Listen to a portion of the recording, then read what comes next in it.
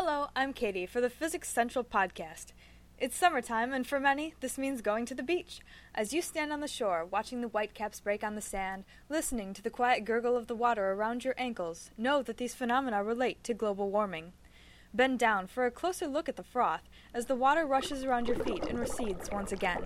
The bubbles, forming and fragmenting in the turmoil of the water, sing in their thousand tiny voices and contribute to the low growl of the ocean. The sound of the wave, recorded underwater, reveals its more musical tones. You couldn't possibly count each bubble and measure its size, but if you could, it would tell you something about the global carbon cycle. Greenhouse gases are removed from the atmosphere as the air mixes with the ocean, and those bubbles near the surface help facilitate the transfer. When a bubble breaks into pieces, each new bubble pulses with a sound proportional to its size. Researchers Grant Dean and Dale Stokes of the Marine Physical Laboratory at the University of California have been looking into wave sounds as a way to measure the bubbles. So far, their studies have shown that waves create a broader range of bubble sizes than previously supposed. In the future, they hope to design a sensing tool to measure the rate at which these bubbles are created by decoding the sound of the wave.